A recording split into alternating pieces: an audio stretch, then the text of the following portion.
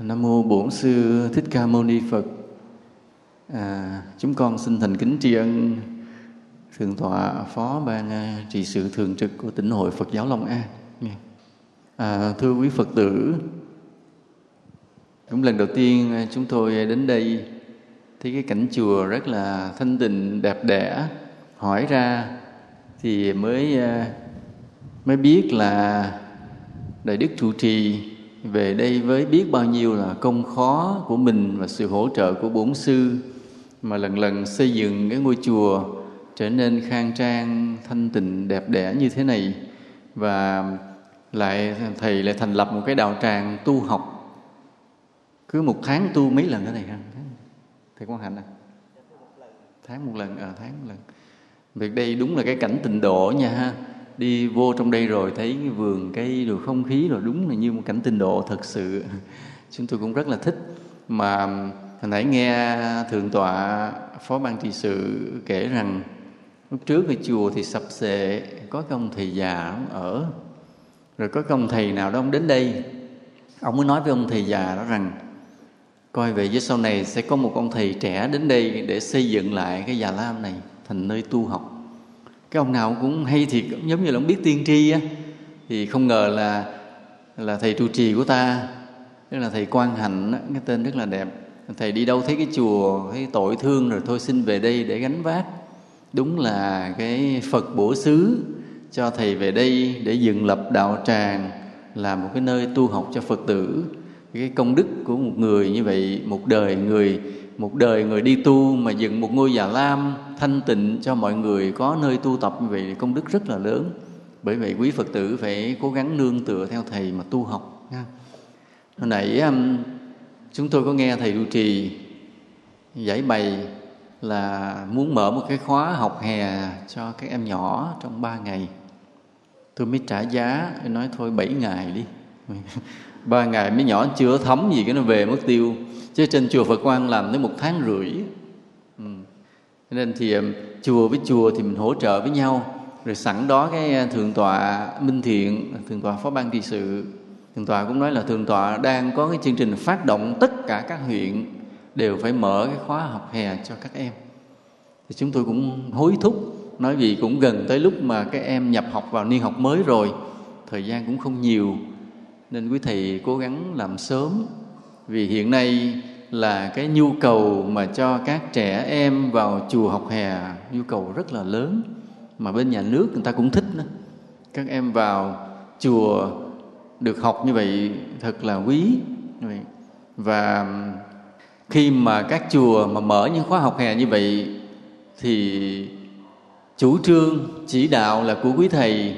Nhưng mà cái người bỏ công ra mà lo liệu cực khổ nhất là ai? Là ai? Là Phật tử. Phật tử thường tới chùa tu tập. Phật tử thường tới chùa tu tập. Tới lúc đó đó mình phải ra mình gánh vác, mình lo lắng chăm sóc dạy dỗ cho các em theo sự chỉ đạo của quý thầy lớn, tức quý thầy trụ trì, quý thầy lãnh đạo giáo hội rồi đã chủ trương chỉ đạo rồi thì sau đó là quý Phật tử mình gánh vác. Nhưng mà nói Phật tử gánh vác chứ người già đó thì lo nấu ăn thôi. Còn mà lo kèm mấy đứa nhỏ thì phải hơi trẻ một chút. Trẻ một chút thì mới kèm mấy đứa nhỏ nổi.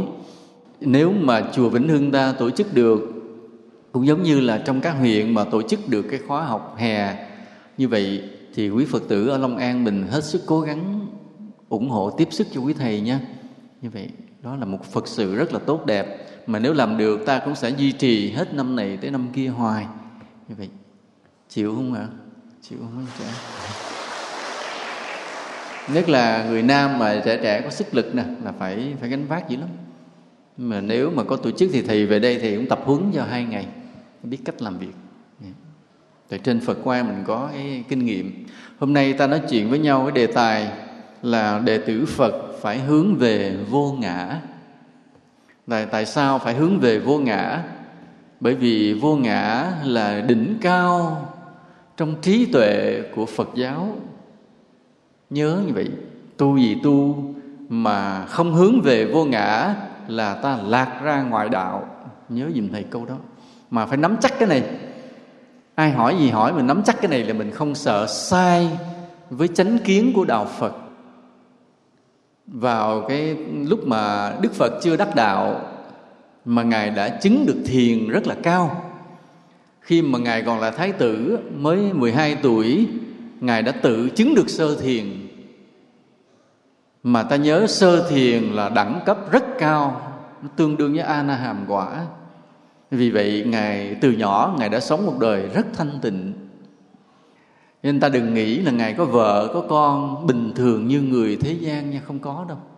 Vì từ năm 12 tuổi Ngài chứng sơ thiền rồi, từ đó Ngài sống tuyệt đối thanh tịnh luôn.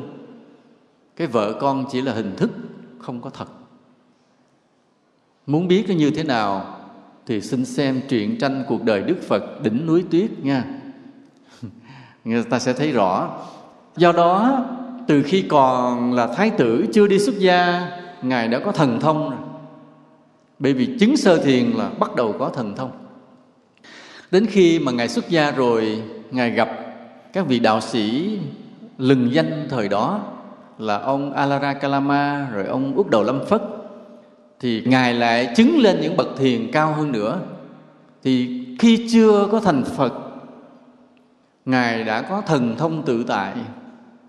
Mặc dù chưa đắc đạo, Ngài đã có thể là bay lên cao được rồi. Bởi vì chứng phi tưởng xứ là bay được rồi. Trong sử không ghi thôi, chứ sự thực lúc đó là Phật đã bay được dù chưa đắc đạo. Nhưng mà Ngài không thỏa mãn. Ngài mới hỏi những vị thầy của mình rằng: nói thưa thầy, cái định này, cái định phi tưởng xứ định này là còn bản ngã hay không còn bản ngã? Thì ông thầy nói, và Ngài hỏi tiếp: nếu mà không còn bản ngã thì ai biết mình đã chứng được? Cái biết mình chứng đó là ai? Còn nếu vẫn còn bản ngã thì chưa giải thoát. Cái câu hỏi hiểm hóc quá, các vị thầy không trả lời được. Và Ngài xin phép Ngài ra đi để tự mình tìm lấy câu trả lời đó. Cái pháp đường này rất là hay nha. Cái bục giảng này rất là cao. Vị giảng sư ngồi thoải mái lắm. Thầy Quang Hành ông hay thiệt á, công nhận ông trí tuệ thiệt á. Không, cái bục cao, hiếm cái chùa nào mà có cái bục giảng cao như vậy lắm nè. Thầy cũng hay thiệt. Lúc đó Ngài mới xin phép ra đi để tự mình tìm cái câu hỏi là còn bản ngã hay không còn bản ngã. Không ngờ rằng Ngài phải đi tìm cái câu hỏi đó hết bao lâu? Hết bao lâu? Đúng rồi, 6 năm khổ hạnh. 6 năm trời khổ hạnh vất vả vô cùng. Đến khi Ngài đắc đạo thành Phật rồi thì Ngài mới biết rằng phải là vô ngã. Nhưng mà vô ngã không có nghĩa là mất hết tất cả. Mà cái vô ngã đó thực sự là cái làm chủ được chính mình hơn lúc trước. Cái còn bản ngã đó mới là cái mà không làm chủ được chính mình, tâm hồn mình. Còn cái vô ngã mới thực sự là cái làm chủ được tâm hồn mình. Và Ngài đã tìm được câu trả lời. Ngài trở thành một vị Phật, một đấng giác ngộ của loài người, của chư thiên, của cả cái vũ trụ này, chứ không chỉ riêng cái thế giới này. Và cái bài kinh đầu tiên mà Ngài giảng là giảng ở đâu? Giảng ở đâu? Ở nơi người ta gọi là vườn Nai. Vì đó là một khu rừng mà nai tự do tung tăng đó, nó chạy nhảy. Mà nơi đó cũng có cái tên là Isapatana, là nơi chư thiên bị đọa xuống. Cái tên rất là lạ, ta không hiểu gốc tích từ đâu. Như vậy, giảng cho ai? Cho 5 anh em Kiều Trần Như. Bài giảng nó gồm mấy bài tất cả? Mấy này lịch sử Phật tử phải nhớ giùm thầy nha. Ai hỏi phải trả lời cho chắc này nha. Bài đầu tiên Ngài giảng là bài gì? Trung đạo.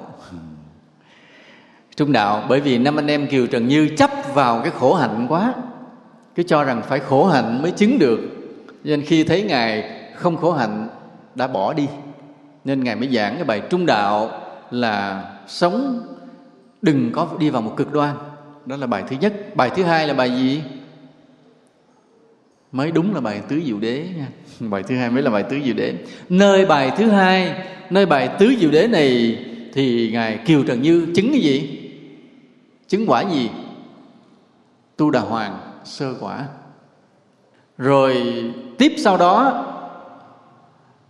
Mấy anh em cũng lần lượt mà Phật nhắc đi nhắc lại cái bài Tứ Diệu Đế, thì 4 người còn lại cũng chứng luôn Tu Đà Hoàng. Sau khi mà 5 anh em Kiều Trần Như chứng được Tu Đà Hoàng hết rồi, Phật mới giảng tới bài thứ 3 là bài gì? Bài gì? Vô ngã tướng, trạng thái vô ngã. Cái kinh chữ Nho đọc là vô ngã tướng, nhưng mình dịch ra mình phải nói là trạng thái vô ngã. Nhớ như vậy, nơi cái vườn nai, nơi Lộc Uyển đó mà ta chỉ thường nhớ là chỉ có bài Tứ Diệu Đế, nhưng không phải. Ngài giảng tới 3 bài quan trọng. Bài thứ nhất là bài Trung Đạo, bài thứ hai Tứ Diệu Đế, bài thứ 3 Vô Ngã Tướng. Nhớ dùm thầy nha, ai hỏi là phải trả lời chính xác. Mà nơi cái bài Vô Ngã Tướng này thì 5 anh em Kiều Trần Như lần lượt chứng được quả gì? A-la-hán hết tất cả luôn. Nên cái bài Vô Ngã Tướng rất quan trọng. Cái bài Tứ Diệu Đế nó là một cái tuyên ngôn của Phật giáo, bao trùm hết giáo lý đạo Phật. Nhưng mà để đưa đến cái đỉnh cao để người ta có thể chứng ngộ được thì chính là bài Vô Ngã Tướng. Nhớ dùm thầy nha. Nên từ đây về sau mình là đệ tử của Phật, đệ tử thuần thành của Phật, thì ai mà hỏi nơi vườn nai, những bài pháp đầu tiên mà xuất hiện trên nhân loại này từ nơi kim khẩu Đức Phật là bài gì? Mình nói dạ 3 bài, nó thuộc như là cháo nha.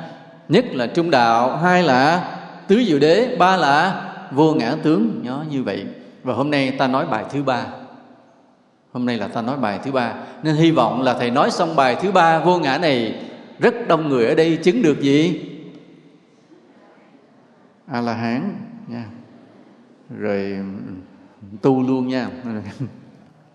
Đó là từ nơi câu chuyện đó. Nên ta thấy là trong đạo Phật, cái mục tiêu vô ngã là mục tiêu quan trọng.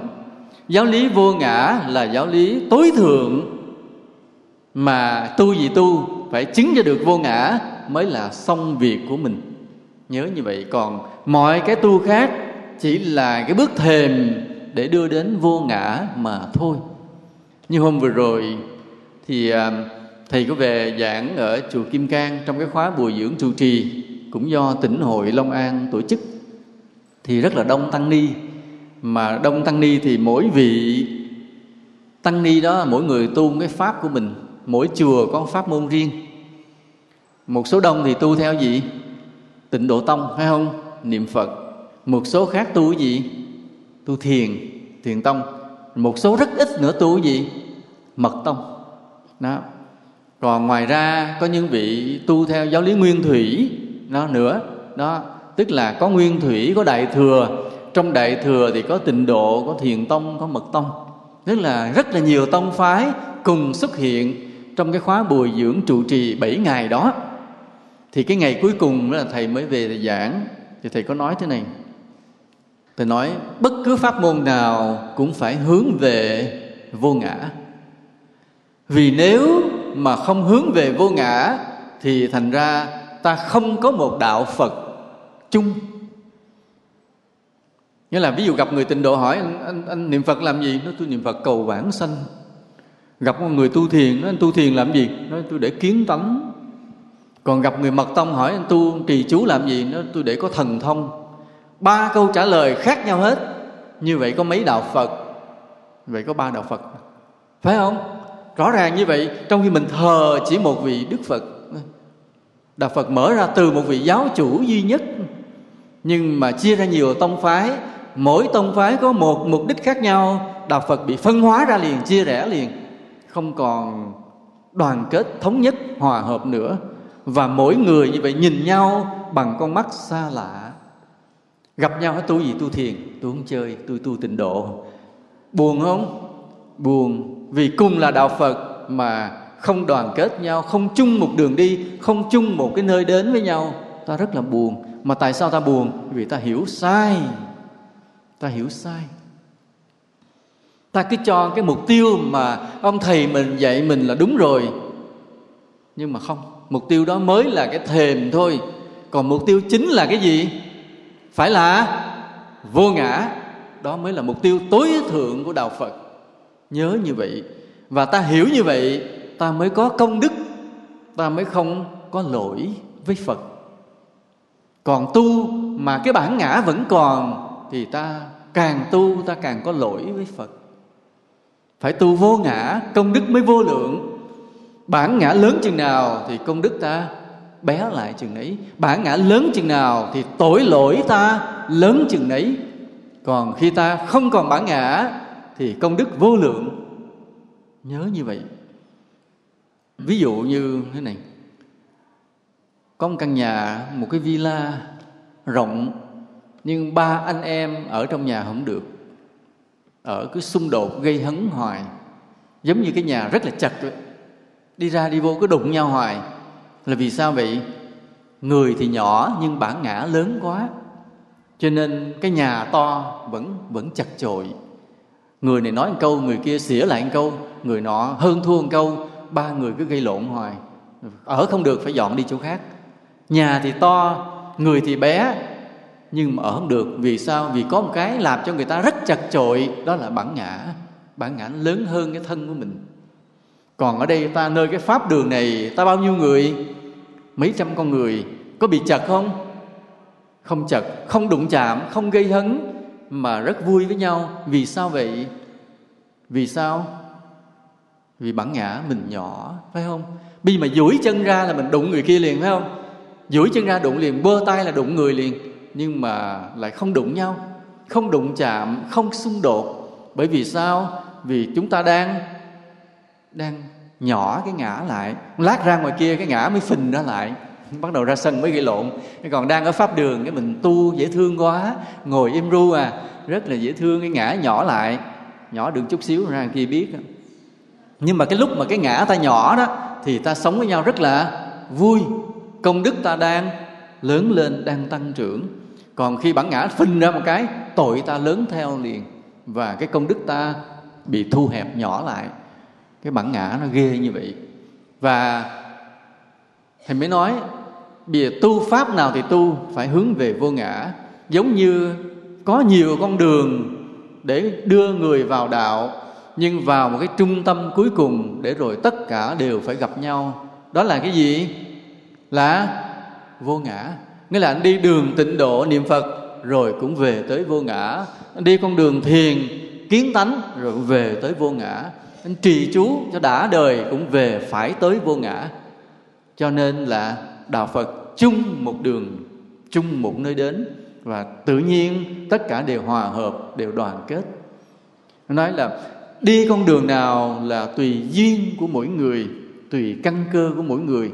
Nói giờ nói không tu thiền đi, nói sao con tu thiền không nổi thầy ơi, con thích niệm Phật. Được không? Được quá đi chứ. Nhưng mà niệm Phật để làm gì? Nó niệm Phật để vãng sanh. Vãng sanh để làm gì? Vãng sanh để gặp Phật A-di-đà. Gặp Phật A-di-đà để làm gì? Phật A-di-đà dạy mình tu. Mà dạy tu cái gì? Vô ngã. Nhớ giùm thầy. Thì thôi, trong khi chờ vãng sanh gặp Phật A-di-đà tu vô ngã, thì ngay đây ta tu được không? Cũng tu vô ngã luôn. Vừa niệm Phật vừa tu tập vô ngã, được không ạ? Có mất công không? Không. Mà công đức ta lại lớn lên rất là nhanh. Nhớ thế này, ta cứ tưởng ta niệm Phật rồi khi chết Phật rước, rồi ta chắc chắn được về cõi Phật. Không có.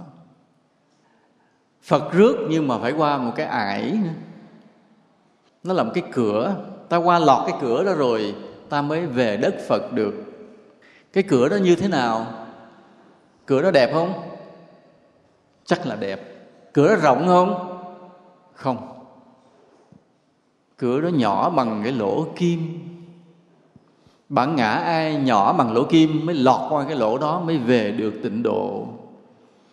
Nghĩa là Bồ Tát dắt ta đi rồi, khi ta trút hơi thở cuối cùng, Bồ Tát dắt ta đi rồi, nói rồi cái Bồ Tát mới chỉ rồi, cái cửa đó ngươi qua được thì về tịnh độ, còn qua không được thì quay về lại tu tiếp nha. Dòm nói, ủa con đâu thấy cửa đâu? Đó có cửa đó, ngươi phải tịnh tâm mới thấy. Mình tịnh tâm lắng lại thấy cửa bị lớn. Nói trời, cửa nhỏ quá con qua không lọt. Nói không phải là cửa nhỏ, mà bởi vì bản ngã ngươi còn lớn quá nên qua không lọt. Thôi trở về chùa Vĩnh Hưng tu tiếp nha, niệm Phật tiếp vài năm nữa cho bản ngã nhỏ xuống, rồi lần sau ta rước đi qua lại coi lọt hay không. Vậy đó.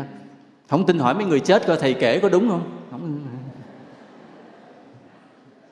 Bây giờ gặp cái ông tu thiền, cái nói sao không tu niệm Phật mà nó tu thiền.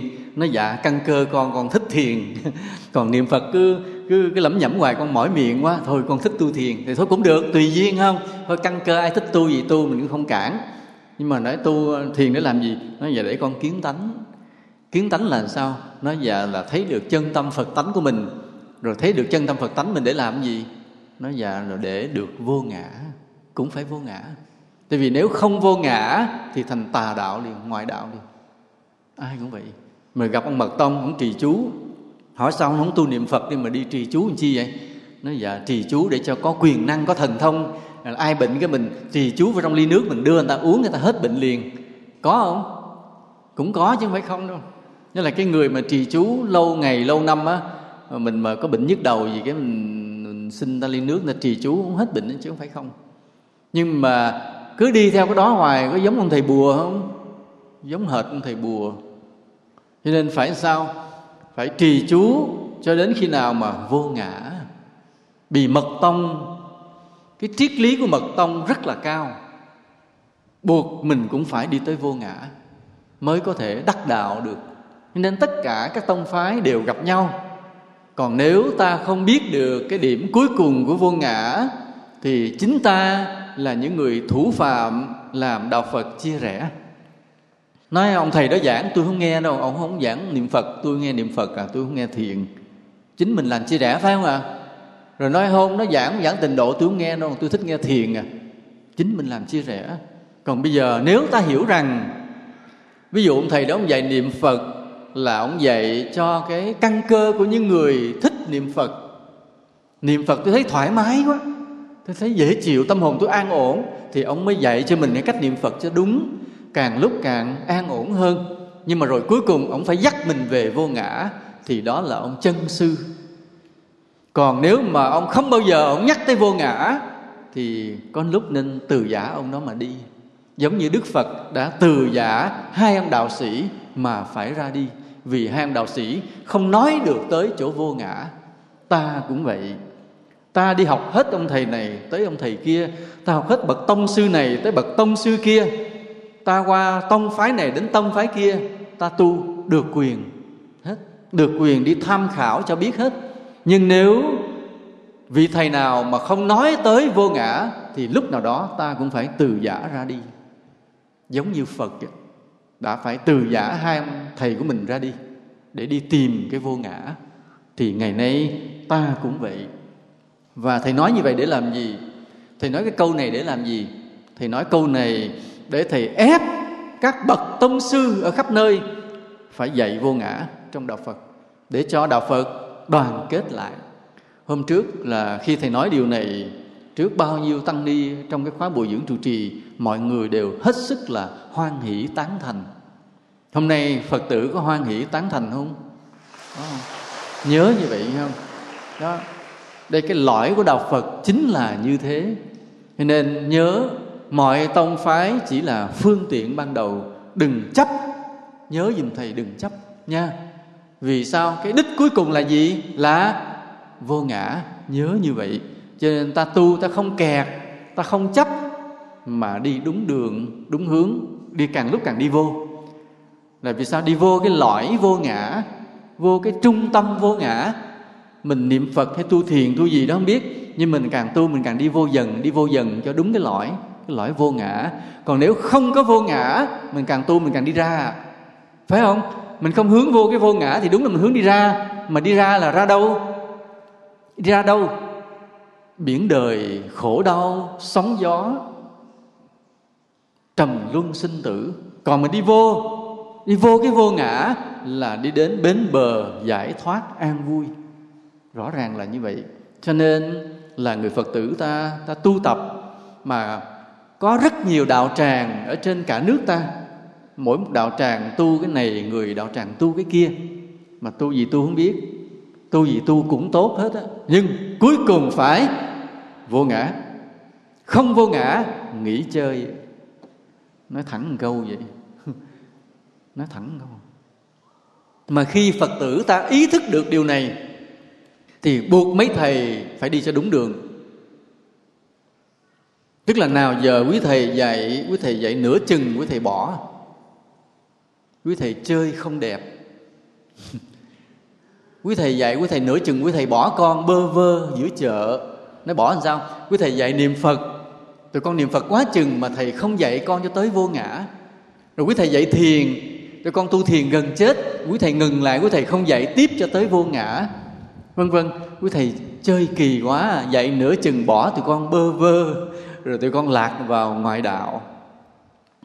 Nên khi mà Phật tử ta hiểu được điều này rồi, bắt đầu quý thầy phải đưa mình đi tới nơi, về tới chốn.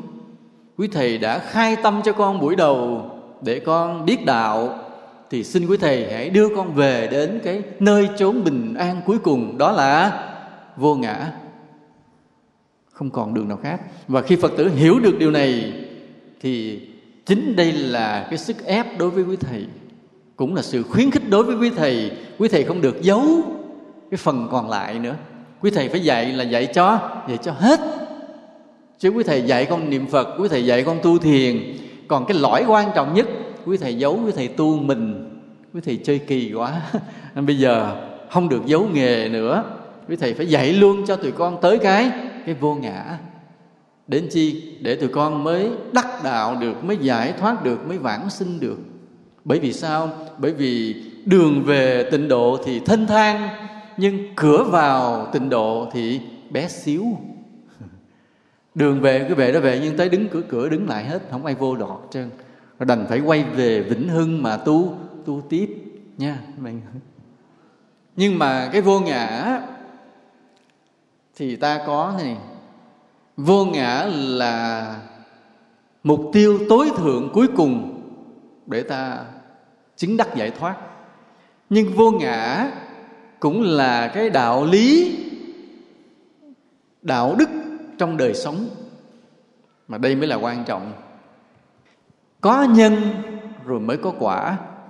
Trong đời sống bình thường mà ta thể hiện được cái đạo đức vô ngã thì ta mới chứng được vô ngã. Có nhân có quả. Còn nếu trong đời sống bình thường ta không có thể hiện được cái đạo đức vô ngã thì vĩnh viễn không bao giờ ta chứng được cái quả vị vô ngã A-la-hán. Nhớ như vậy, có nhân mới có quả. Và cái nhân quả này nó rõ lắm. Ví dụ thế này. Ví dụ huynh đệ cùng tu với nhau bao nhiêu trăm người. Bữa hôm đó có một người nói với thầy trụ trì, nói thưa thầy, con đã đắc đạo. Đắc đạo làm sao? Nói dạ là con đắc thế này, con đắc thế kia. Cái thầy trụ trì mừng quá, thầy mới thông báo cho Phật tử biết, trong đạo tràng của ta tu tập ở bấy lâu nay, hôm nay đã có một người đắc đạo. Nói lên cho Phật tử biết. Cái Phật tử nghe nói mừng quá, cái nhìn lại cái người đó thì nhìn cái Phật tử ngờ ngợ, nói ủa ông này mà sao không đắc đạo cả? Vì sao vậy? Thấy bữa trước, tuần trước cũng đi dự bác quan trai, ổng còn dành ăn con cái bánh, bàn con cái bánh, con thò tay tính lấy, ổng thò nhanh ổng lấy mất cái bánh con. Bữa nay tự nhiên ổng đắc đạo, kỳ quá. Rồi bữa cái thầy kêu đi vô, huynh đệ vô dọn nhà vệ sinh cho sạch sẽ cho chùa. Ổng dạ xong có trốn ra ngoài, ổng quán, ổng ngồi uống cà phê. Con đi vô mình con dọn gần chết, sao bữa nay ổng đắc đạo cả? Mình nghe mình tin không? Không tin. Bây giờ dù thầy có khen ông đóng đắc đạo đó, mình cũng ngờ ngợ đứng dòm dòm, mình không tin, không kính, không thương. Vì sao vậy? Vì trước đó mình không thấy ông thể hiện được cái đạo đức vô ngã. Bây giờ nói ông đắc đạo, cái mình ngơ ngơ, mình không tin. Còn cái người mà ví dụ như các người đó mình thấy, ví dụ khi đến chùa gặp nhau là đó là người lễ phép, hiền lành, phục vụ cho mọi người, quên mình. Cái chuyện gì khó nhất là nhào vô làm, chuyện gì dơ bẩn nhất ai cũng chê thì nhào vô gánh. Đó, nói năng thì lễ độ, từ tốn, không bao giờ cãi nhau một lời hơn thua, lúc nào cũng nhường cái hay, cái tốt cho người khác, ai cũng thương. Đến lúc nào đó ông thầy ông nói là cái huynh đó đắc đạo rồi, mình tin không? Tin liền. Nói dạ đúng rồi, ông này ông đắc đạo thiệt rồi nha. Tại là giờ thấy ông tu tốt quá, mình tin liền. Tại sao mình tin? Bởi vì trước đó người này đã có cái đạo đức vô ngã này hiện ra rồi, cái nhân nó đủ rồi, thì khi mà mình nghe tin có cái quả tới, mình tin. Còn có cái ông mình nhớ ông Ba Trợn quá, mà tự nhiên nay ông đắc đạo, mình không tin. Cũng giống như nói như mình mới vào chùa, cái ông thầy nói con ra hái trái mít vô đi con, mít này nó có trái chín rồi. Mình nói cái mít nào thầy? Nó thì cái mít nằm ngay sau nhà bếp. Nó nói con nhớ cái mít đó nó tàn tạ, nó sâu, nó đen thui, trái lá nó xơ xác mà sau này nó có trái. Con hơi nghi à. Mình nghi liền phải không? Tại nhớ cái cây nó không có tốt, mà lấy gì mà có quả. Còn ví dụ như thầy nói con ra làm sao con hái trái sầu riêng đi con, hôm nay nó rụng tốt. Cái sầu riêng nào thầy? Phải cái sầu riêng ở gần bờ nước, bờ hồ là đúng rồi. Đúng rồi, mình tin liền. Vì sao? Vì bao nhiêu năm qua nó cứ vươn cành, nó mọc lên xanh tốt, cây nó rất là tốt, nên hôm nay thầy nói nó có trái rồi mình tin liền. Vì sao? Vì cái sự diễn tiến của nó. Từ lúc trồng cây, trồng cái hạt đó sẽ vươn lên cây, lên cành, lên lá, nó xanh, nó tốt. Bây giờ thầy nói có trái mình tin liền. Còn thấy cây mít nó sâu xia ăn tùm lum, cây lá mọc không nổi, mà nghe nói có trái mình không tin. Thì con người cũng vậy. Bây giờ tự nhiên nghe đang tu với nhau, bữa trước mới dành mình cái bánh ít, mình chậm tay cái ông giật mất, bữa nay tự nhiên ông đắc đạo, mình không tin. Nhớ như vậy. Nên có nhân rồi mới có quả. Là chừng nào người đó thể hiện được cái đạo đức vô ngã một thời gian rất là dài, rất là dày, mà làm cho người cũng cảm động, mà quỷ thần cũng phải thương, thì người đó mới đắc đạo được, chứ không phải dễ đâu. Nhớ giùm thầy nói câu này để ý. Chừng nào mà cái hạnh tu của người đó, cái đạo đức của người đó, người nhìn thấy cảm động, quỷ thần trong thế giới vô hình cũng phải yêu kính, thì người đó mới đắc đạo được, chứ không phải là dễ đâu. Chúng ta cũng vậy. Thầy nói vãng sinh cũng là một dạng đắc đạo, mà đắc đạo cấp thấp, thì không phải ai chết cũng vãng sinh được đâu. Bởi vì người mà thấy chết mà vãng sinh được cũng là một cái đắc đạo cấp thấp. Nghĩa là trước đó cái nhân nó đã hiện ra tương đối đầy đủ. Mình thấy người đó sống hiền lành, trầm lặng, thanh tịnh, biết hy sinh, đời sống có vị tha. Giờ nghe tin người đã chết được vãng sinh, hợp lý. Còn trước đó không có dấu hiệu đặc biệt, không có cái nhân cách của thánh, mà có ai quảng cáo rằng chết được vãng sinh, thì xin đừng tin. Nhớ giùm thầy nha. Vì vãng sinh cũng là một dấu hiệu của thánh. Thời gian gần đây có nhiều nơi, một vài nơi cứ quảng cáo là vãng sanh, xin đừng tin vội. Hồi nãy vậy, hồi nãy Thượng tọa Phó Ban Trị sự Thầy Thích Minh Thiện cũng nói chuyện với thầy nghe. Thầy mới than phiền. Thì nói có một cái bà cụ, cái bà sắp mất. Rồi cái người nhà không biết lên mạng nghe đồn ở đâu á, nói có một vị thầy nào đó, ông có cái đoàn hộ niệm, ông hay lắm. Ông hộ niệm tới đâu là người ta vãng sanh tới đó. Cái người nhà mới mời cái ông thầy đó, ông dắt một đoàn tới ông hộ niệm. Thì mình đây coi ông hộ niệm cách nào mà hộ niệm tới đâu người ta vãng sanh tới đó vậy. Thì giờ này ông không cho ăn, không cho người bệnh ăn, không cho uống, tiêu tiểu ra không cho dọn dẹp. Mà hễ mệt thiếp đi là cái lay bắt người ta thức dậy để nghe niệm Phật. Cái là cái người bệnh, cái là vật vã, đau đớn, khó chịu, bức xúc, phiền não vô cùng, mà ông không cho người nhà đụng vô. Ông nói để ông vãng sanh.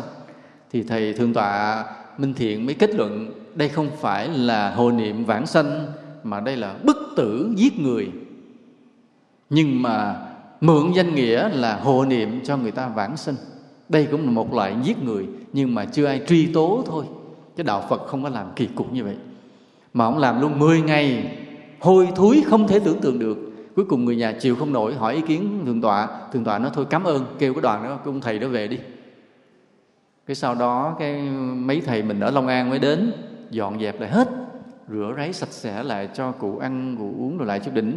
Và hộ niệm vài ngày sau cụ đi luôn. Tức là lòng thơ thới rồi. Đi tiểu, không cho dọn dẹp, không cho ăn, không cho uống. Đúng là bức tử người ta, chứ đâu phải là hộ niệm vãng sinh. Nên đây là những cái lừa gạt trong tôn giáo. Đây là những sự lừa đảo trong tôn giáo. Là vì sao như vậy? Vì Phật tử mình mê vãng sanh quá thì có người lừa đảo liền. Nhớ, ta mê cái gì quá thì sẽ xuất hiện người lừa đảo liền. Ví dụ như ta mê trúng số quá thì sao? Có người đem vé số giả tới bán mình liền. Ở đây có ai bị chưa? Hoặc là có người mà mê mua bán đất lời quá, có người coi chừng có người họ đem tới đất, giấy tờ đất giả tới lừa mình mua, rồi họ chiếm đoạt tài sản mình. Nghĩa là khi mà nhiều người mê một cái gì quá theo phong trào thì sẽ xuất hiện lớp người lừa đảo. Và trong tôn giáo cũng vậy, rất nhiều giáo phái lừa đảo khắp nơi trên thế giới. Ví dụ lừa nói là sắp tận thế, vân vân đủ thứ. Mà trong đạo Phật mình thì bị mê vãng sanh, là xuất hiện một lớp người mà chính ông thầy đàng hoàng, ông thầy tu đàng hoàng, dắt một đoàn Phật tử đi, gọi là nói là quảng cáo là hộ niệm đâu là vãng sanh tới đó, cũng là một sự lừa đảo.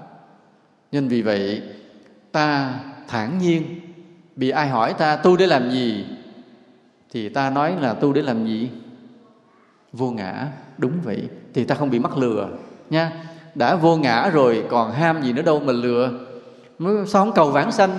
Nói dạ vãng sanh cũng được, mà chưa vãng sanh cũng không sao. Miễn làm sao cái ngã nó bớt lại dùm. Để làm chi? Để ta đem được niềm vui đến cho mọi người chung quanh mình. Mình tu mà bản ngã mình lớn quá, mọi người chung quanh mình rất là khó chịu. Đúng không ạ? Ví dụ thì nói như trong đạo tràng thôi, mà cái người nào mà hay sân si, bực bội, nói năng gắt gỏng với người khác, huynh đệ xa lánh liền, gần người đó khó chịu. Ví dụ như là thầy mình kêu mình quét cái sân thì mình quét. Có ai quét sân sạch tuyệt đối không? Không, nhiều khi nó cũng sót. Rồi cái người đó họ làm như là họ thầy mình, nó nói nè chị quét kìa, quét sao mà còn dơ vậy? Đàn bà con gái gì mà hư quá. Tự nhiên cũng la mình cái. Mà nhiều khi ổng coi chừng ổng mấy ngày nay ổng chưa tắm nhưng mà ổng cũng la mình. Thì đó là cái gì? Đó là cái người muốn thể hiện bản ngã, lúc nào cũng thích chê người này, trách người kia, làm như mình giỏi lắm vậy.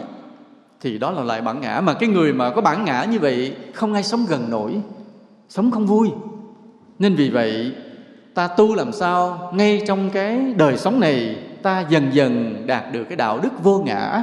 Dù ta chưa chứng vô ngã thì ta cũng đem được cái niềm vui cho nhiều người chung quanh mình.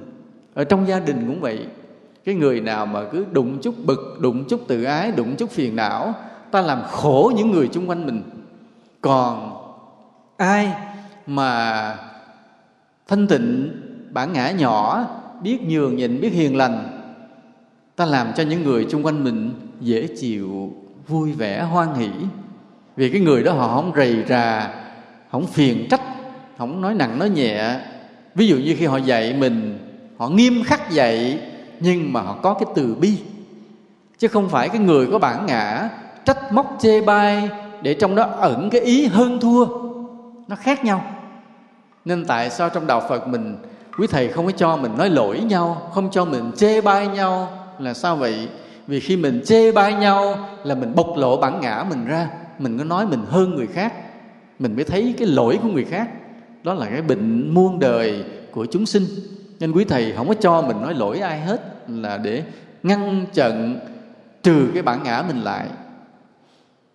Và ta tu làm sao? Vì có thể ta chưa đắc đạo vô ngã, ta chưa chứng thánh, nhưng mà ta lần lần ta đã có những cái đạo đức vô ngã trong đời sống của mình. Một vài cái đạo đức vô ngã mà ta đề nghị thế này. Thứ nhất là sống vị tha. Cái người mà bản ngã nhiều thì sống ích kỷ, cứ lo cho mình. Còn cái người mà bản ngã họ ít, tự nhiên họ lo cho người khác. Tức là vị tha. Mà ta nhìn lại tâm mình, ta sẽ biết rằng mình vị tha hay vị kỷ. Ví dụ như khi mình đến chùa, mình lo tìm cho mình một cái chỗ ngồi tốt, mình lo cho gặp thầy để lấy cảm tình của thầy, hoặc là mình muốn là mình có cái vinh dự, cứ nghĩ cho mình, biết ngay mình là người vị kỷ và bản ngã mình lớn. Còn khi mình vào chùa, mình cứ lo cho huynh đệ, mong sao cho huynh đệ tới đây tu càng lúc càng đông, ai cũng vui, ai cũng thoải mái. Mình lo mình phục vụ mọi người. lo cho mọi người thì biết rằng mình là người vị tha và bản ngã mình nhỏ lại. Mà chính những cơ hội, những lúc mà có khóa tu như thế này, những lúc mà phải sống với đông người như thế này, là lúc mà ta kiểm soát được, đánh giá được cái bản ngã mình nhỏ hay lớn. Ta đánh giá mình vị kỷ hay vị tha. Những lúc đông người như thế này. Còn khi ta về nhà mình, nó chỉ có vài người, ta khó đánh giá. Do đó là hễ nói tới tu, ta rất cần một cái cộng đồng tu tập đông đảo như thế này để ta xem bản ngã của mình. Ta cứ để ý mỗi lần tới đây mà ta lo cho mọi người, biết ngay là mình vị tha. Đó cũng là một cái đạo đức vô ngã. Còn giữa chốn đông người này, mình ai kể ai, mình biết là mình hãy còn vị kỷ và bản ngã mình lớn. Mình phải sửa rất nhiều, phải rèn tâm mình rất nhiều. Ở đây ai thấy mình đã vị tha rồi, giơ tay lên cho thầy để thầy mừng.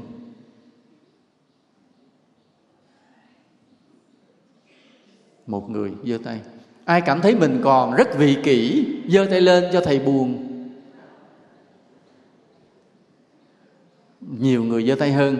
Và một số người không giơ tay. Giơ tay là thầy không hiểu người này siêu rồi sao, không vị tha cũng không vị kỷ. Thôi, cái giỏi là biết mình vị kỷ, tức là người giỏi đó. Nghĩa là tự cho mình vẫn còn dở là người đó bắt đầu giỏi đấy nha. Nên thầy rất là tán thán khi thầy hỏi người nào cảm thấy mình còn vị kỷ, thì đâu khoảng 7-8 người giơ tay, thì thầy khen mấy người đó. Biết mình dở, biết lỗi mình là bắt đầu có trí tuệ. Nên cho một tràng pháo tay khen mấy cái người đó. Một cái đạo đức vô ngã thứ hai nữa là sự nhẫn nhục. Sống trên đời này không phải luôn luôn ta được khen, mà có khi ta vẫn bị chê. Bị chê ta khó chịu không? Khó chịu không? Thường tâm lý phàm phu á, được khen thì thích, mà bị chê thì buồn. Thì bây giờ ta tu làm sao? Khi ta được khen thì xin đừng có thích, và khi bị chê thì đừng buồn. Cái chỗ này chút xíu vậy chứ mà khó tu lắm à. Khó tu lắm à. Mà phải vượt qua được cái cửa này, ta mới đi tiếp trên đường Phật đạo được. Còn ngang cái cửa khen chê này mà ta vẫn còn động, chưa vượt qua được, thì đường Phật Pháp vẫn còn rất xa vời. Cái thì như gặp người nói anh đi đâu đây? Nói tôi đi chùa tu ngày an lạc. Ồ hay quá ha. Trời ơi anh giỏi ghê nha. Tôi chưa bằng anh được à. Nghe câu đó cái mình sung sướng quá chừng cái là chết rồi. Chưa nói ra mà lòng mình đã sướng rên mé điều hiu là chết rồi. Câu đó là mình phải không sướng. Mình chỉ nói thế này: không, tôi cũng còn dở lắm anh ạ. Chưa gì đâu, mình dở mình mới ráng tới chùa tu. Thôi anh cũng đi tu với tôi nha. Mình nói một câu mà lòng mình thật sự thấy như vậy, thấy là mình chưa giỏi thì mới là được. Chứ người ta mới khen chút xíu cái là mình đã mừng lên là mình thua. Còn ví dụ như người ta hỏi anh đi đâu vậy? Nó tôi vô chùa tu một ngày an lạc. Cái người ta mới nói câu này: đúng là cọp tu xấu tu, cái thằng lằn rắn mối đâu tu chi. Anh hung dữ mà anh quậy quá, anh đi tu là phải à. Người ta chê câu cái mình nghe tức không? Tức là mình chưa vượt qua được. Lúc mà nghe mình đi tu trên chùa cái nói xỏ một câu liền: đúng là cọp tu xấu tu, cái thằng lằn rắn mối ai tu. Thế là nói mình là cọp là xấu hay không? Tức là nói mình là người hung dữ là quậy. Nó tu tức là nó chê, nhưng mà không sao, mình phải tập ngay cái đó, mình cười nói đúng vậy đó, tôi còn dở lắm, phải tu. Lòng mình không giận thì mới thanh thản, mới là vượt qua cái ải khen chê đó. Mà chưa hết chuyện. Trên đời này còn nhiều điều nữa. Có những điều mình không làm mà người ta kết tội mình khăng khăng, vẫn phải giữ tâm bình thản như không động, không buồn. Có những lúc cái sự thử thách đến còn gay gắt hơn là cái lời chê bai bình thường. Cái lời chê mình phải bình thản vượt qua, vậy còn phải vượt qua được cái sự oan ức nữa. Mà có những khi cái sự oan ức vì vô tình người ta hiểu lầm, mà có khi cái sự oan ức nó là cái mưu tính có kế hoạch thì nó còn lớn lao hơn nữa. Thì lúc nào cũng vậy, phải giữ tâm bình tĩnh như không.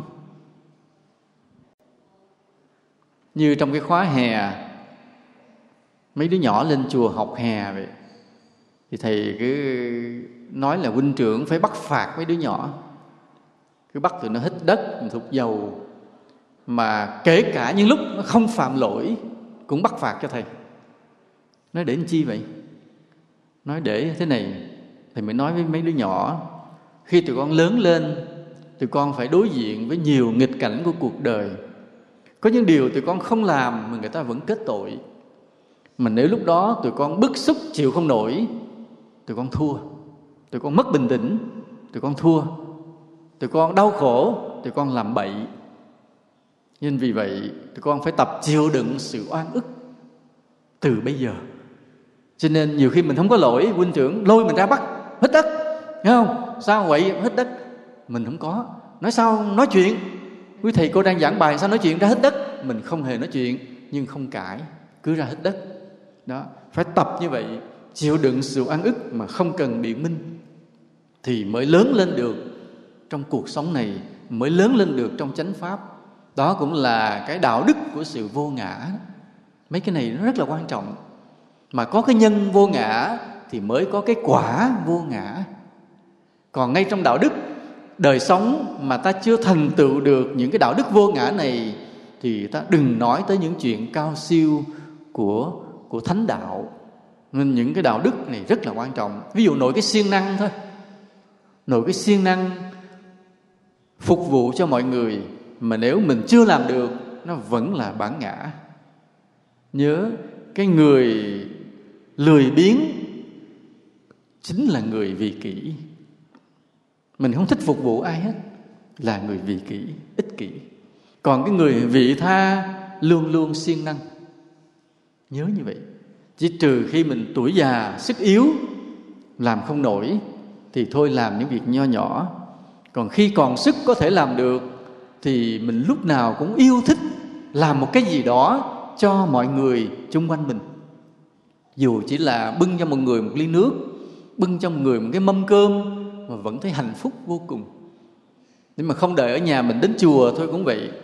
Nhiều khi ở nhà mình là người giàu có người hầu cả hạ.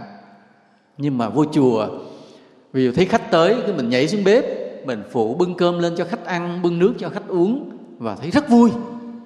Mà quên mất mình ở nhà mình là người giàu. Nó cứ vui vì mình được phục vụ người khác.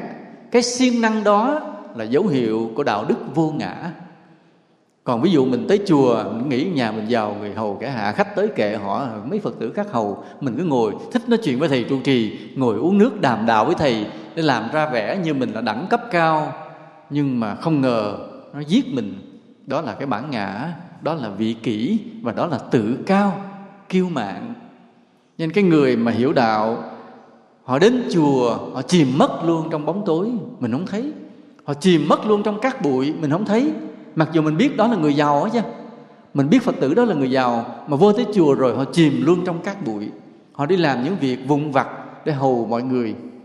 Những người đó không ai biết họ, nhưng Phật biết họ, Bồ Tát thương họ.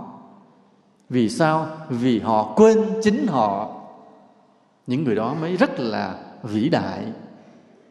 Còn cái người mà vào chùa cứ làm ra vẻ mình là người quan trọng của thầy, chính những người đó lại là những người xa đạo. Xa đạo. Mà ở đây thì thầy không biết, chứ như trên chùa Phật Quang của thầy vậy. Vì khi những buổi lễ lớn cũng đông người lắm, chứ không phải không. Mà đông người thì ai phục vụ cho bao nhiêu khách tới thăm? Phải thầy không?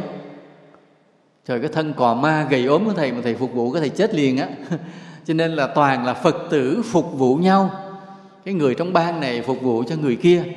Mà thầy nhìn qua nhìn lại, thầy thấy có những người rất là giàu, thầy biết á, nhưng mà họ lại đi bưng cơm bưng nước hầu người khác. Thầy mới nói đó là những người con của Phật chân chính. Vào chùa rồi quên mất mình liền, vào chùa rồi là chìm trong cát bụi liền. Đó là những người đang đi trên con đường của cái đạo đức vô ngã. Tốt vô cùng. Rồi một điều nữa của cái đạo đức vô ngã đó là gì? Là không cầu phước. Làm phước rất nhiều mà không cầu quả báo cho mình. Còn cái người phàm phu làm chút phước là đòi một chút phước. Thế làm được một việc thiện là đòi một chút phước. Rồi chấp công nữa. Vô nói sao bữa nay là thầy không chịu tiếp tôi. Tháng vừa rồi ông thầy ông xây cái nhà đó, tôi cúng cho ông 50 bao xi măng. Mà bữa nay tôi vô tới chùa ông lơ lơ tôi. Là nhớ mình chấp công. Thầy ông nhiều việc quá, 50 bao của mình ông thầy ông không nhớ đâu. Nhưng mà ai nhớ? Ai nhớ? Phật nhớ, chư thiên nhớ. Phật chư thiên nhớ không sót một hột gạo nào mình đem vô chùa. Nhưng mà ông thầy trụ trì ông quên liền. Như thầy cũng vậy. Như thầy mà cúng cho thầy, thầy quên liền, thầy không nhớ. Thầy nói như vậy có nghĩa là kêu đừng cúng cho thầy nữa phải không? Cứ cúng tiếp và thầy sẽ quên. Thật ra ví dụ với thầy mình á, thầy trụ trì cũng trăm công nghìn việc, cho nên dễ quên. Mà người cúng càng nhiều thì thầy càng mau quên. Cái người mà cúng thầy ít thầy nhớ. Thầy nói trời, cái người này tội ghê cha. Ông bà già bà lộn hết túi trong lộn hết túi ngoài, móc ra được có tờ 20.000 giờ mua được cái gì ta? Thầy cũng không biết, thầy cũng không đi chợ, thầy không biết 20.000 mua cái gì nữa. Cái cà rem giờ nhiêu tiền ha? Mấy? Cái bà già đó hom hem vô tới lộn hết túi trong túi ngoài, móc ra được có tờ 20.000 cúng thầy. Vậy đó thầy nhớ hoài. Còn cái người mà cúng nhiều tiền đó, nhiều khi thầy không nhớ. Cái thầy cũng dở cái đó. Nhưng mà Phật tử đừng buồn. Vì sao vậy? Vì Phật nhớ, chư thiên nhớ. Cái sổ trên đó linh lắm. Còn cái sổ quỷ của thầy dở lắm, không quan trọng. Và mình cũng quên luôn. Nhớ như vậy, mình cúng rồi mình quên luôn và không cầu phước. Nhưng mà đến lúc nào đó mình chợt nhớ, năm nay tính ra mình cúng chùa cũng nhiều rồi nha. Năm nay mình tính ra mình làm việc thiện cũng nhiều. Ví dụ thầy kêu mình đi phụ đắp đường, bắt cầu, xây nhà cho người nghèo, mình làm cũng nhiều. Tính năm giật mình nhớ lại cũng có lúc nói cũng nhiều phước nhưng mà phải hồi hướng liền. Đừng để cái phước nó lang thang, nó đi tầm bậy tầm bạ. Nghĩa là sao? Để cái phước nó lang thang, nó đi tầm bậy tầm bạ là sao? Nếu mình không hồi hướng, cái phước của mình nó đi vào cái cõi nhân thiên hữu lậu. Cúng chùa, bắt cầu, đắp đường, xây nhà giúp người nghèo.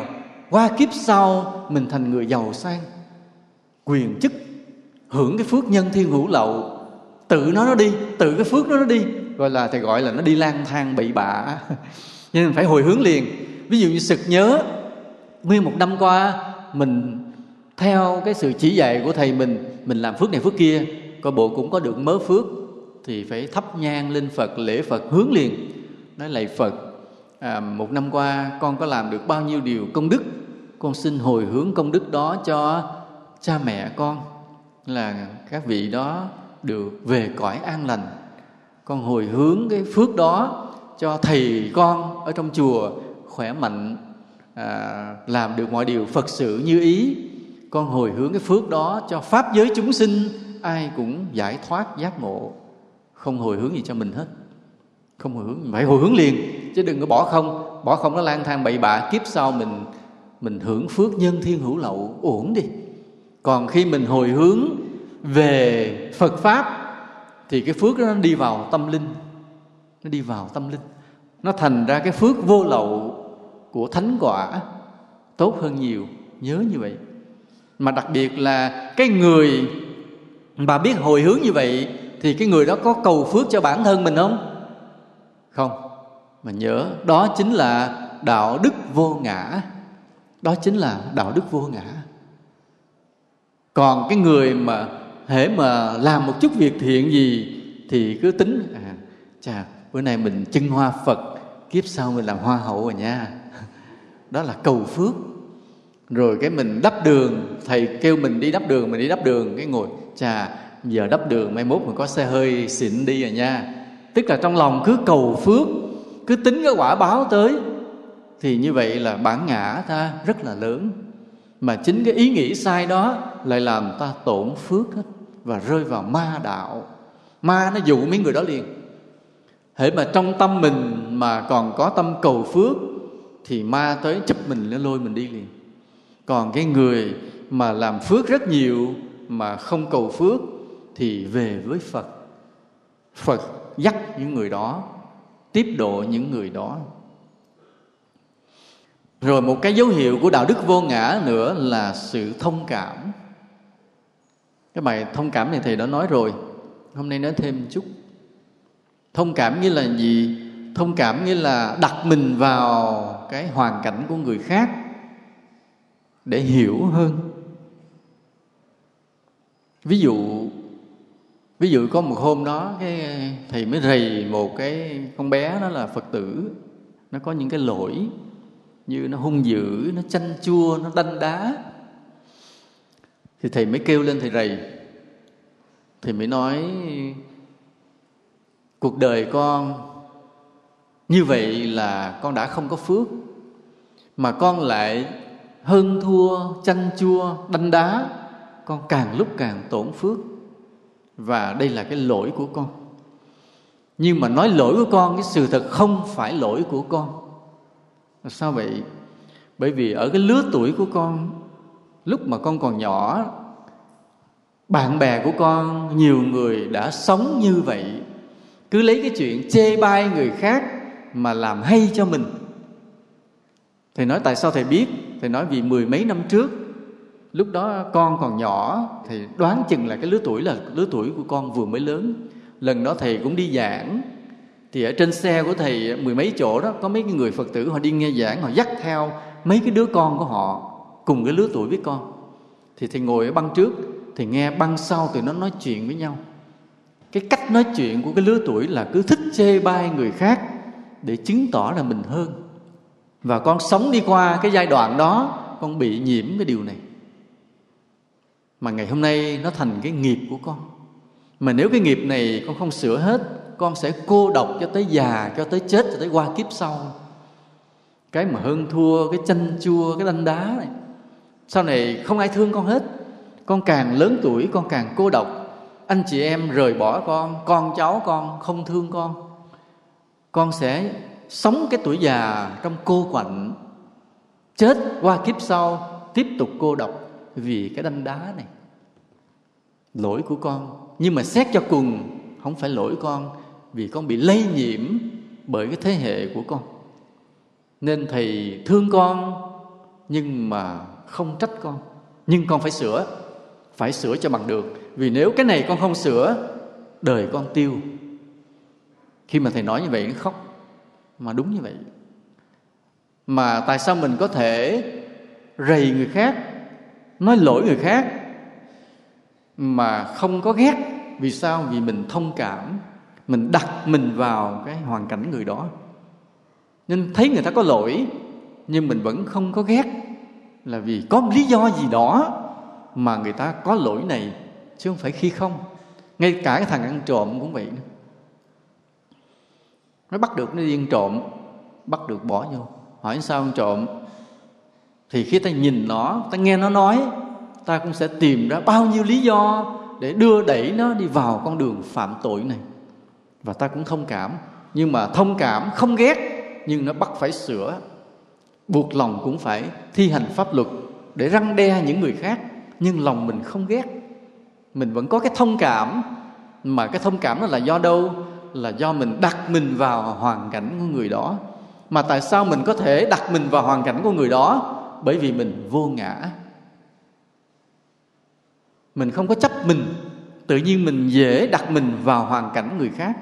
Còn mình chấp ngã thì mình không đặt mình vào hoàn cảnh người khác để thông cảm được với người. Cho nên cái thông cảm cũng là một cái đạo đức của vô ngã. Mà người nào trong cuộc sống lúc nào cũng vậy, quên mình, mà hiểu người khác thật kỹ vì có sự thông cảm, thì đây cũng là dấu hiệu của đạo đức vô ngã. Những người như vậy cũng dễ đắc đạo vô cùng. Nãy giờ Thầy mới nói vài điều, đó là những cái đạo đức vô ngã trong đời sống mà ta phải tu tập cho bằng được. Vì có nhân rồi mới có quả. Ta muốn vãng sanh, ta cũng phải có cái đạo đức vô ngã nãy giờ như Thầy nói.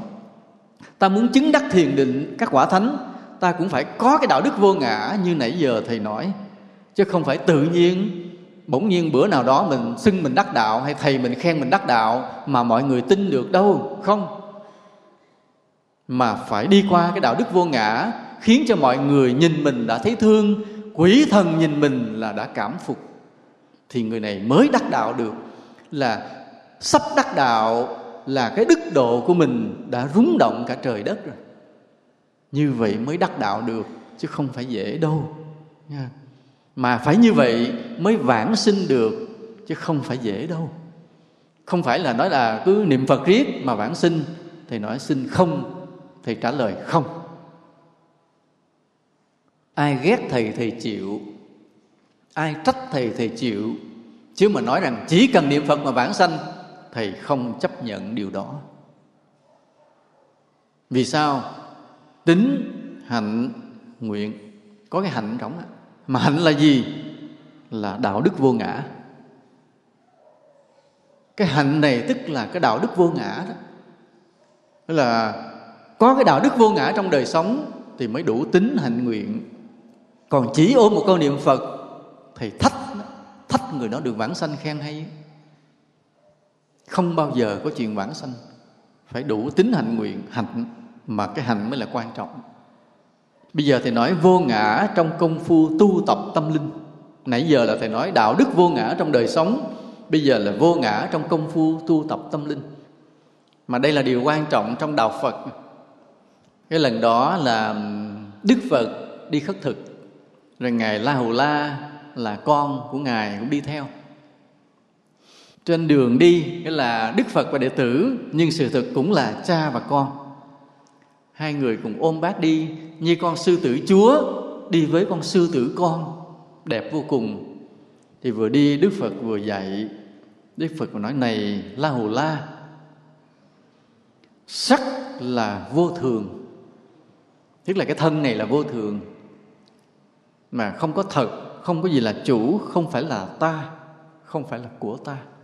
Này La Hầu La, thọ là vô thường. Thọ tức là cảm giác vui buồn của mình á. Thọ, cảm giác vui buồn đó, là vô thường, không có thật, không phải là ta, không phải là của ta. Này La Hầu La, ý tưởng là vô thường. Những cái suy nghĩ mình là vô thường, không phải là thật, không phải là ta, không phải là của ta. Này La Hầu La, các hành là vô thường. Hành tức là sự suy luận sáng tạo trong tâm mình đó. Hành là vô thường, không phải là ta, không phải là của ta. Này La Hầu La, thức là vô thường. Thức là cái biết của mình đó. Ví dụ mình nhìn, mắt mình thấy, tai mình nghe, ý mình biết. Cái biết đó chứ không phải là cái suy nghĩ. Cái thức đó là vô thường, không phải là thật, không phải là ta, không phải là của ta. Khi mà Đức Phật nói tới câu đó, cái Ngài La Hầu La dừng lại, nói: bạch Thế Tôn, xin cho phép con lui lại, con không đi khất thực nữa. Thì Phật mới hỏi: vì sao con không đi khất thực nữa? Ngài La Hầu La mới trả lời câu này, ta nghe ta nhớ nha. Ta nói: bạch Thế Tôn, có ai nghe được đạo lý này rồi mà còn có thể nghĩ tới việc ăn uống nữa, nên con xin phép con quay lại tinh xá. Cái Ngài quay lại liền. Đức Phật đồng ý là Ngài quay lại. Về là Ngài ngồi thiền liền. Ngài ngồi thiền từ sáng tới chiều, không khất thực, không ăn luôn, để chiêm nghiệm cái mà sắc thọ tưởng hành thức. Tức là từ thân tới tâm này không có một yếu tố nào là ta hay là của ta. Ngài chiêm nghiệm điều đó suốt từ sáng tới chiều. Khi Đức Phật Ngài đi vân du, Ngài đi khất thực, Ngài thuyết pháp, rồi chiều Ngài trở về, Ngài thấy Ngài La Hầu La vẫn còn ngồi thiền để suy nghiệm cái đó. Cái Ngài mới dạy tiếp: này La Hầu La, hãy quán niệm hơi thở vào, hơi thở ra. Ai có thể quán niệm hơi thở vào, hơi thở ra sẽ được rất nhiều lợi ích lớn. Này La Hầu La, hơi thở vào ta biết hơi thở vào, hơi thở ra ta biết hơi thở ra. Hơi thở vào dài ta biết hơi thở vào dài, hơi thở ra dài ta biết hơi thở ra dài. Hơi thở vào ngắn ta biết hơi thở vào ngắn, hơi thở ra ngắn ta biết hơi thở ra ngắn. Này La Hầu La, hãy quán niệm hơi thở như thế sẽ được lợi ích lớn. Thế là Ngài La Hầu La suốt từ sáng suy nghiệm cái lý mà vô thường, vô ngã của năm uẩn. Đến khi mà Phật buổi chiều về dạy tiếp cái quán niệm hơi thở, Ngài nhiếp trong hơi thở rồi đêm đó Ngài chứng A-la-hán luôn. Đó là cái kỷ niệm, cái sự kiện mà Ngài La Hầu La đắc đạo phi thường từ cái tu tập tâm linh vô ngã này. Rồi ngày hôm nay cái bài kinh đó vẫn là viên ngọc chói sáng giữa thế gian này, mà ta là đệ tử của Phật, ta không thể không biết đạo lý này. Ngài La Hầu La nghe những lời đó bỏ ăn đi về tu. Hôm nay ta có duyên phúc nghe lại những lời này, hãy đem hết tất cả tấm lòng của mình, đem hết tất cả sự tôn kính của mình để hướng về cái pháp bảo đó. Hãy suy nghiệm cái vô ngã này trong công phu tu tập. Mọi người hãy ngồi lắng lòng, quan sát lại cái thân mình và thấy thân này là vô thường. Một ngày nào sẽ về với cát bụi. Thân này rồi sẽ chết, hơi thở rồi sẽ dừng. Khi chết rồi bắt đầu thịt thối rữa, bốc mùi hôi hám, rồi côn trùng rỉa rúc. Bao nhiêu ngày tháng hòa vào đất bụi mất luôn, còn lại bộ xương. Nhưng bộ xương này rồi cũng sẽ tồn tại một thời gian nào đó, làm sao cũng tan thành tro, thành bụi luôn. Ta phải suy nghiệm cái lý này cho sâu sắc. Suy nghiệm cái thân vô thường là cái tu tập vô ngã trong công phu tâm linh này. Nhờ cái quán niệm về cái ý nghĩa vô ngã này trong cái thân vô thường, cao hơn là tới sắc thọ tưởng hành thức là những yếu tố của tâm, nhưng mà căn bản vẫn là thân. Nhờ suy nghiệm, nhờ quán chiếu thường xuyên thân này là vô thường, ta dần dần đạt được cái đạo lý vô ngã trong tâm linh. Mà khi đạt được cái đạo lý vô ngã trong tâm linh, lập tức nó hiện ra cái vô ngã trong đạo đức. Nhớ như vậy, cái vô ngã trong tâm linh nó sẽ hiện ra cái vô ngã trong đạo đức đời sống. Người nào khi ngồi tu thường hay suy nghiệm cái thân vô thường, người đó bắt đầu đánh phá, trừ diệt, đốn bỏ cái bản ngã của mình từ cội gốc. Có thể người đó vẫn chưa có thể vô ngã được, nhưng bắt đầu trong đời sống ta thấy cái đạo đức vô ngã nó hiện ra dần dần.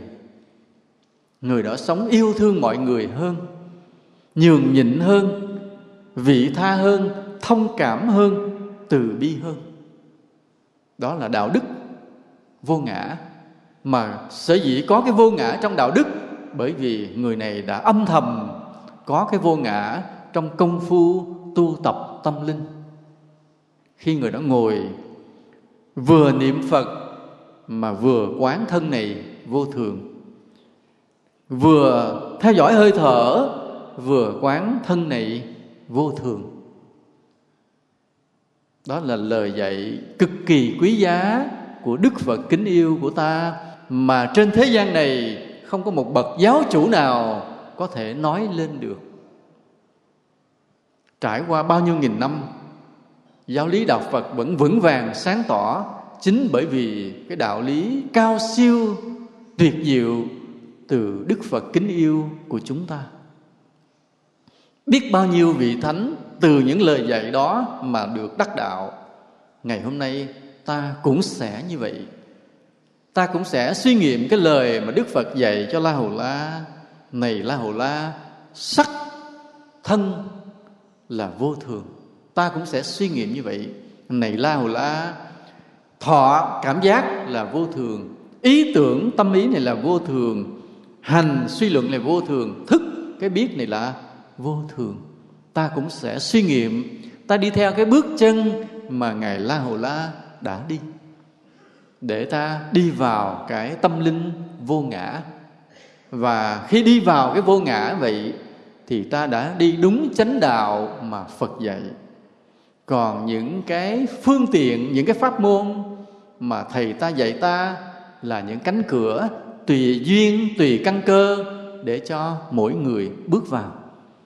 Ví dụ như ta thích niệm Phật, Thầy ta dạy ta niệm Phật. Ta thích ngồi thiền, Thầy ta dạy ta ngồi thiền.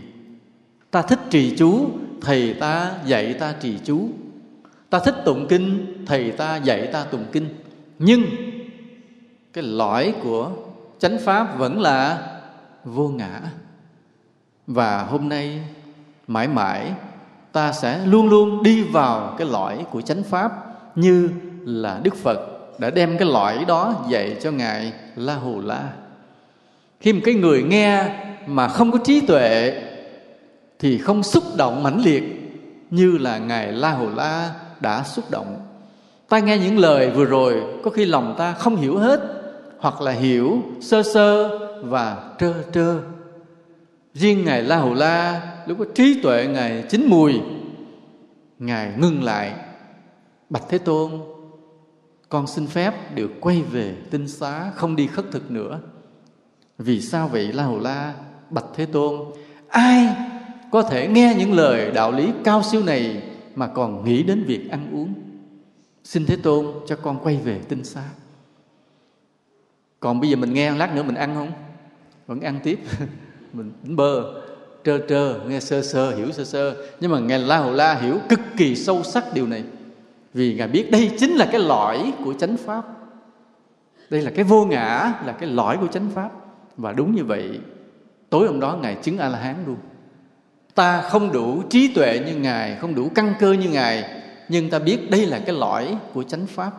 Và ta cũng nguyện với Phật, con sẽ đi đúng cái lộ trình này để đi đến được cái lõi của chánh pháp, đó là vô ngã. Được không ạ? Ráng nha.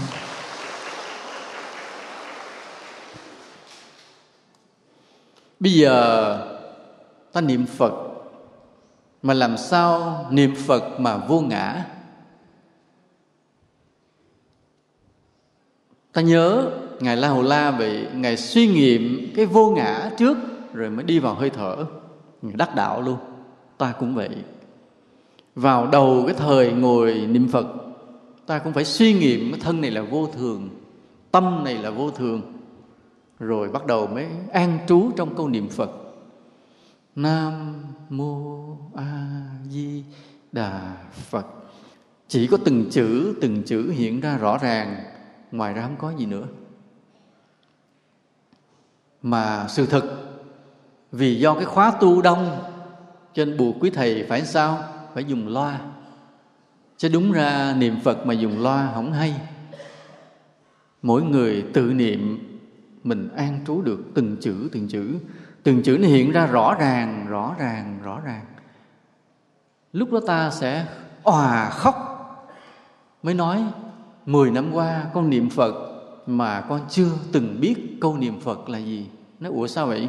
Ngày nào cũng thấy anh Nam Mô A Di Đà Phật mà nói sao chưa từng biết? Dạ bởi vì cái câu niệm Phật nó đang xen bao nhiêu tạp niệm, nên con niệm mà sự thật con không có niệm.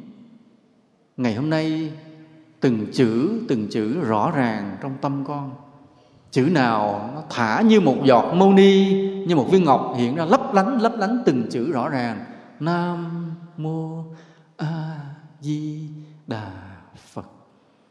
Từng chữ như một viên ngọc hiện ra lấp lánh rồi biến mất, lấp lánh viên ngọc hiện ra rồi biến mất. Từng chữ như thế, rõ ràng như thế, không có cái tạp niệm nào xen vào. Con mới hiểu, 10 năm rồi, bây giờ con mới hiểu thế nào là niệm Phật. Còn 10 năm qua, con chưa từng biết niệm Phật. Nhưng mà ban đầu vẫn phải suy nghiệm thân vô thường trước cho thầy. Thì đó là niệm Phật mà vô ngã niệm Phật. Chỉ có 6 chữ, từng như là viên ngọc hiện ra rồi biến mất, hiện ra biến mất, không có tạp niệm xen vào. Và không có người niệm, không có Phật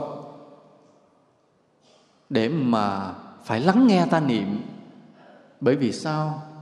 Bởi vì 6 chữ đó chính là Phật. 6 chữ đó là lòng tôn kính Phật. 6 chữ đó là Phật. Không có ta, không có người. Từng chữ hiện ra như viên ngọc hiện ra sáng lên rồi biến mất. Chữ khác hiện ra sáng lên rồi biến mất. Lặng lẽ như thế, thanh tịnh như thế. Được không? Cho nên mà niệm bằng cái loa làm cho ta bị động tâm rất nhiều. Mà niệm Phật đúng là niệm thanh tịnh, niệm trong tâm thôi, mà không dồn, không ép. Mà khi ta muốn ngừng câu niệm Phật phải ngừng liền, không được tự nó tiếp tục. Ví dụ ta ngưng, ta không niệm nữa là nó phải tắt liền. Vào nhà vệ sinh dứt khoát không niệm, tại vì nơi đó ô uế. Vào nhà vệ sinh thì sao? Quán thân này vô thường, bất tịnh, không niệm Phật ạ. Nhớ như vậy. Đó là cái vô ngã trong niệm Phật. Bây giờ là vô ngã trong trì chú thì sao? Cũng vậy. Ví dụ cái người mà niệm cái câu chú Án Mani Bát Di Hồng cũng vậy. Án Mani Bát Di Hồng Om Mani Bát Mê Hum. Từng chữ hiện ra như viên ngọc hiện ra giữa hư không rồi biến mất. Chữ khác hiện ra như một viên ngọc hiện ra giữa hư không rồi biến mất. Không có gì nữa. Không có tạp niệm, không trăng, không sao, không trời, không đất, không ta, không người. Chỉ có từng chữ hiện ra rồi biến mất. Đó cũng là niệm mà không niệm, niệm mà thanh tịnh. Và cũng vậy, trước đó cũng phải quán vô thường, quán thân vô thường. Thân này vô thường, tâm này vô thường.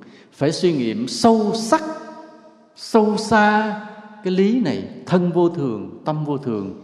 Rồi mới nhiếp tâm trong câu niệm Phật, rồi mới nhiếp tâm trong câu thần chú. Thiền cũng vậy. Ban đầu ta cũng phải suy nghiệm thân này vô thường, tâm này vô thường. Rồi bắt đầu mới biết từng hơi thở vào, từng hơi thở ra.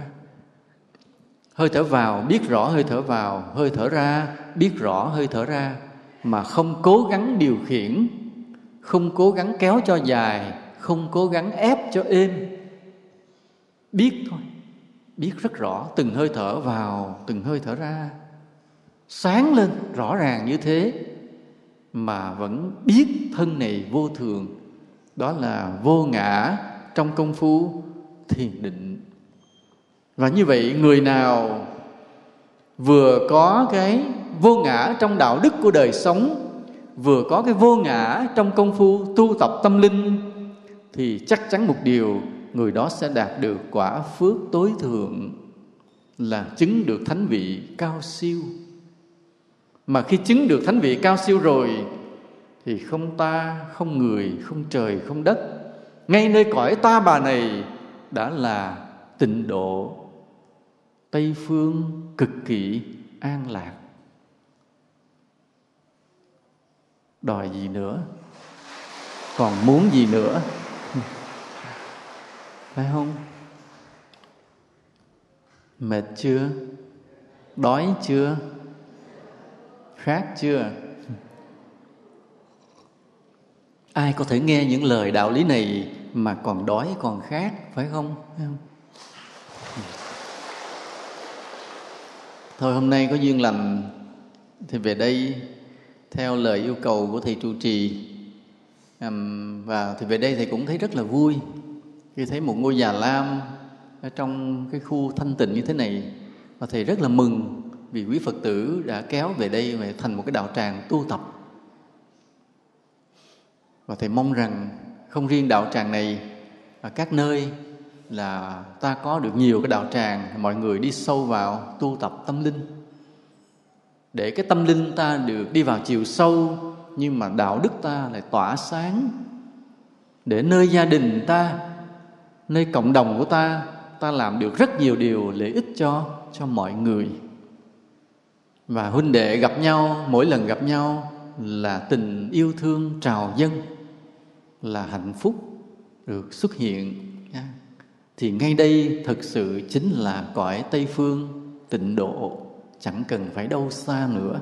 Như vậy, Thầy xin chúc cho chư tôn đức của chùa Vĩnh Hưng này được nhiều sức khỏe, an lạc, chúng sinh dị độ, Phật sự viên thành. Thầy cũng xin chúc cho tất cả những quý Phật tử đã về đây tu tập được nhiều phước lành, may mắn. Gia đình của mình thì lúc nào cũng phát đạt, thịnh vượng, để mình yên tâm mà làm phước, yên tâm mà tu tập. Và hy vọng rằng trên đường đời vạn nẻo, trong luân hồi vô biên, thì chúng ta lại còn có duyên gặp nhau nữa. Nam mô Bổn Sư Thích Ca Mâu Ni Phật.